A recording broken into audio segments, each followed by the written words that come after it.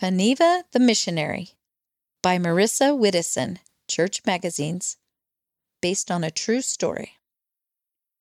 Faneva looked out the window at the busy street outside his house.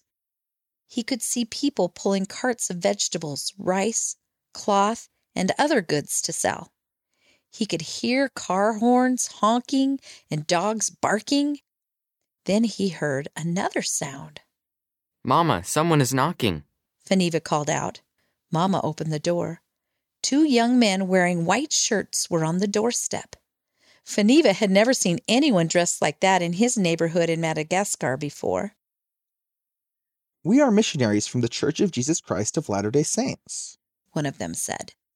"We teach people about Jesus. Can we share a message with you?"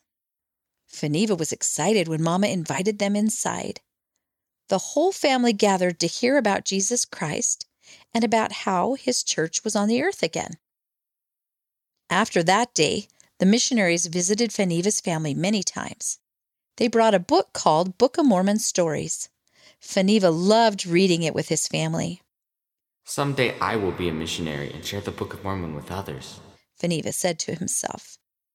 Another time when the missionaries came, they taught Faneva's family how to pray. Faneva learned that he could talk to Heavenly Father anytime, anywhere. "Someday I will be a missionary and teach people about prayer," Faneva thought. One day the missionaries had an important question. "Will you follow the example of Jesus Christ and be baptized?" One of them asked. Faneva felt happy in his heart. "Yes," he said. Yes, his brother and Mama said. Papa said that he wasn't ready to be baptized yet, but he was okay if the rest of the family was baptized. And so they were. Faneva was baptized by one of the missionaries who had taught him about Jesus. "Someday I will be a missionary and help people get baptized," Faneva thought.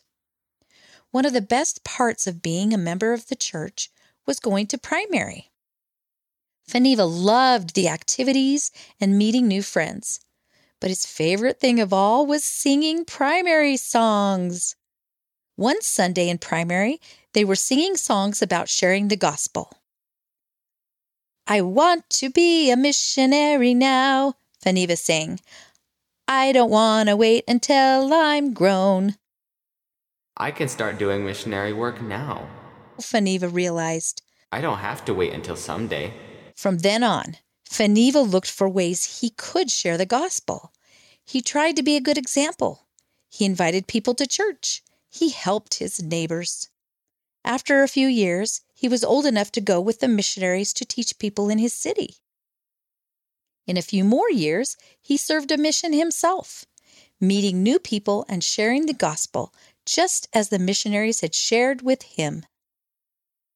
"I'd rather spend time with the missionaries than do anything else," Faneva says.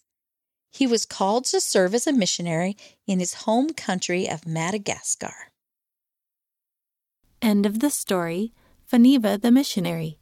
Read by April Johnson, Miles McClellan, Caleb Johnson, and Sean and Rena Nelson.